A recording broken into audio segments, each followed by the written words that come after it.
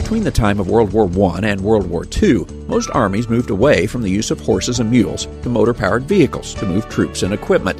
But exactly what type of vehicle should do the bulk of that work was very much in question. Today we trace something commonplace to the man who advocated the Army build it. The story is this edition of The American Countryside.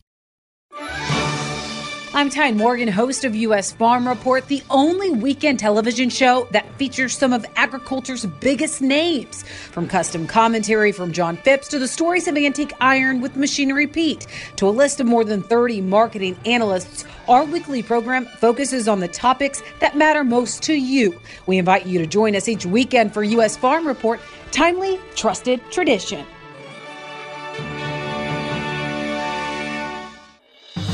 Hi, I'm Ag Day host Clinton Griffiths, and I invite you to join me each morning as we cover the nation's food system, from fields of green to orchards of orange and livestock everywhere in between. America runs on agriculture, and here at Ag Day, agriculture is what we do best. Listen as our analysts track the markets, learn about innovations in technology and sustainability, and live the country lifestyle through the eyes of rural America. Join me, Clinton Griffiths, for Ag Day, the country experience. Something commonplace in the military today is recognized to have begun with this man. Mark Osath was born and raised in Big Woods, Minnesota. He graduated from the Warren High School in 1904. Sherilyn Myers says Osath became a lawyer, but when the U.S. entered World War I, he joined the Army and served as a captain. After the war, he continued to serve, then with the officer of the Inspector General. He returned to Washington, D.C., where he began working with the General and Chairman of the Joint Chiefs of Staff.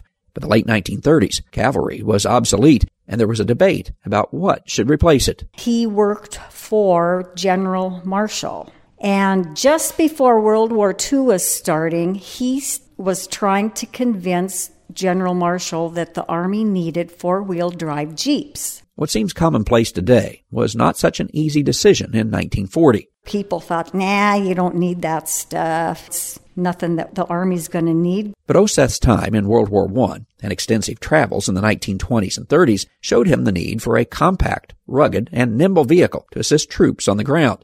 While others were in support, it was Osath that earned the title Father of the Army Jeep. He's the one that convinced them to start using them. And then starting in World War II is when the Jeeps really took off. They used them for troop transport, everything. Osath retired from the military and settled in North Dakota, where he worked as a lawyer.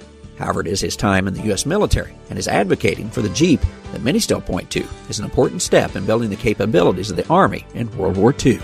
Traveling the countryside near Oslo, Minnesota, I'm Andrew McCrae.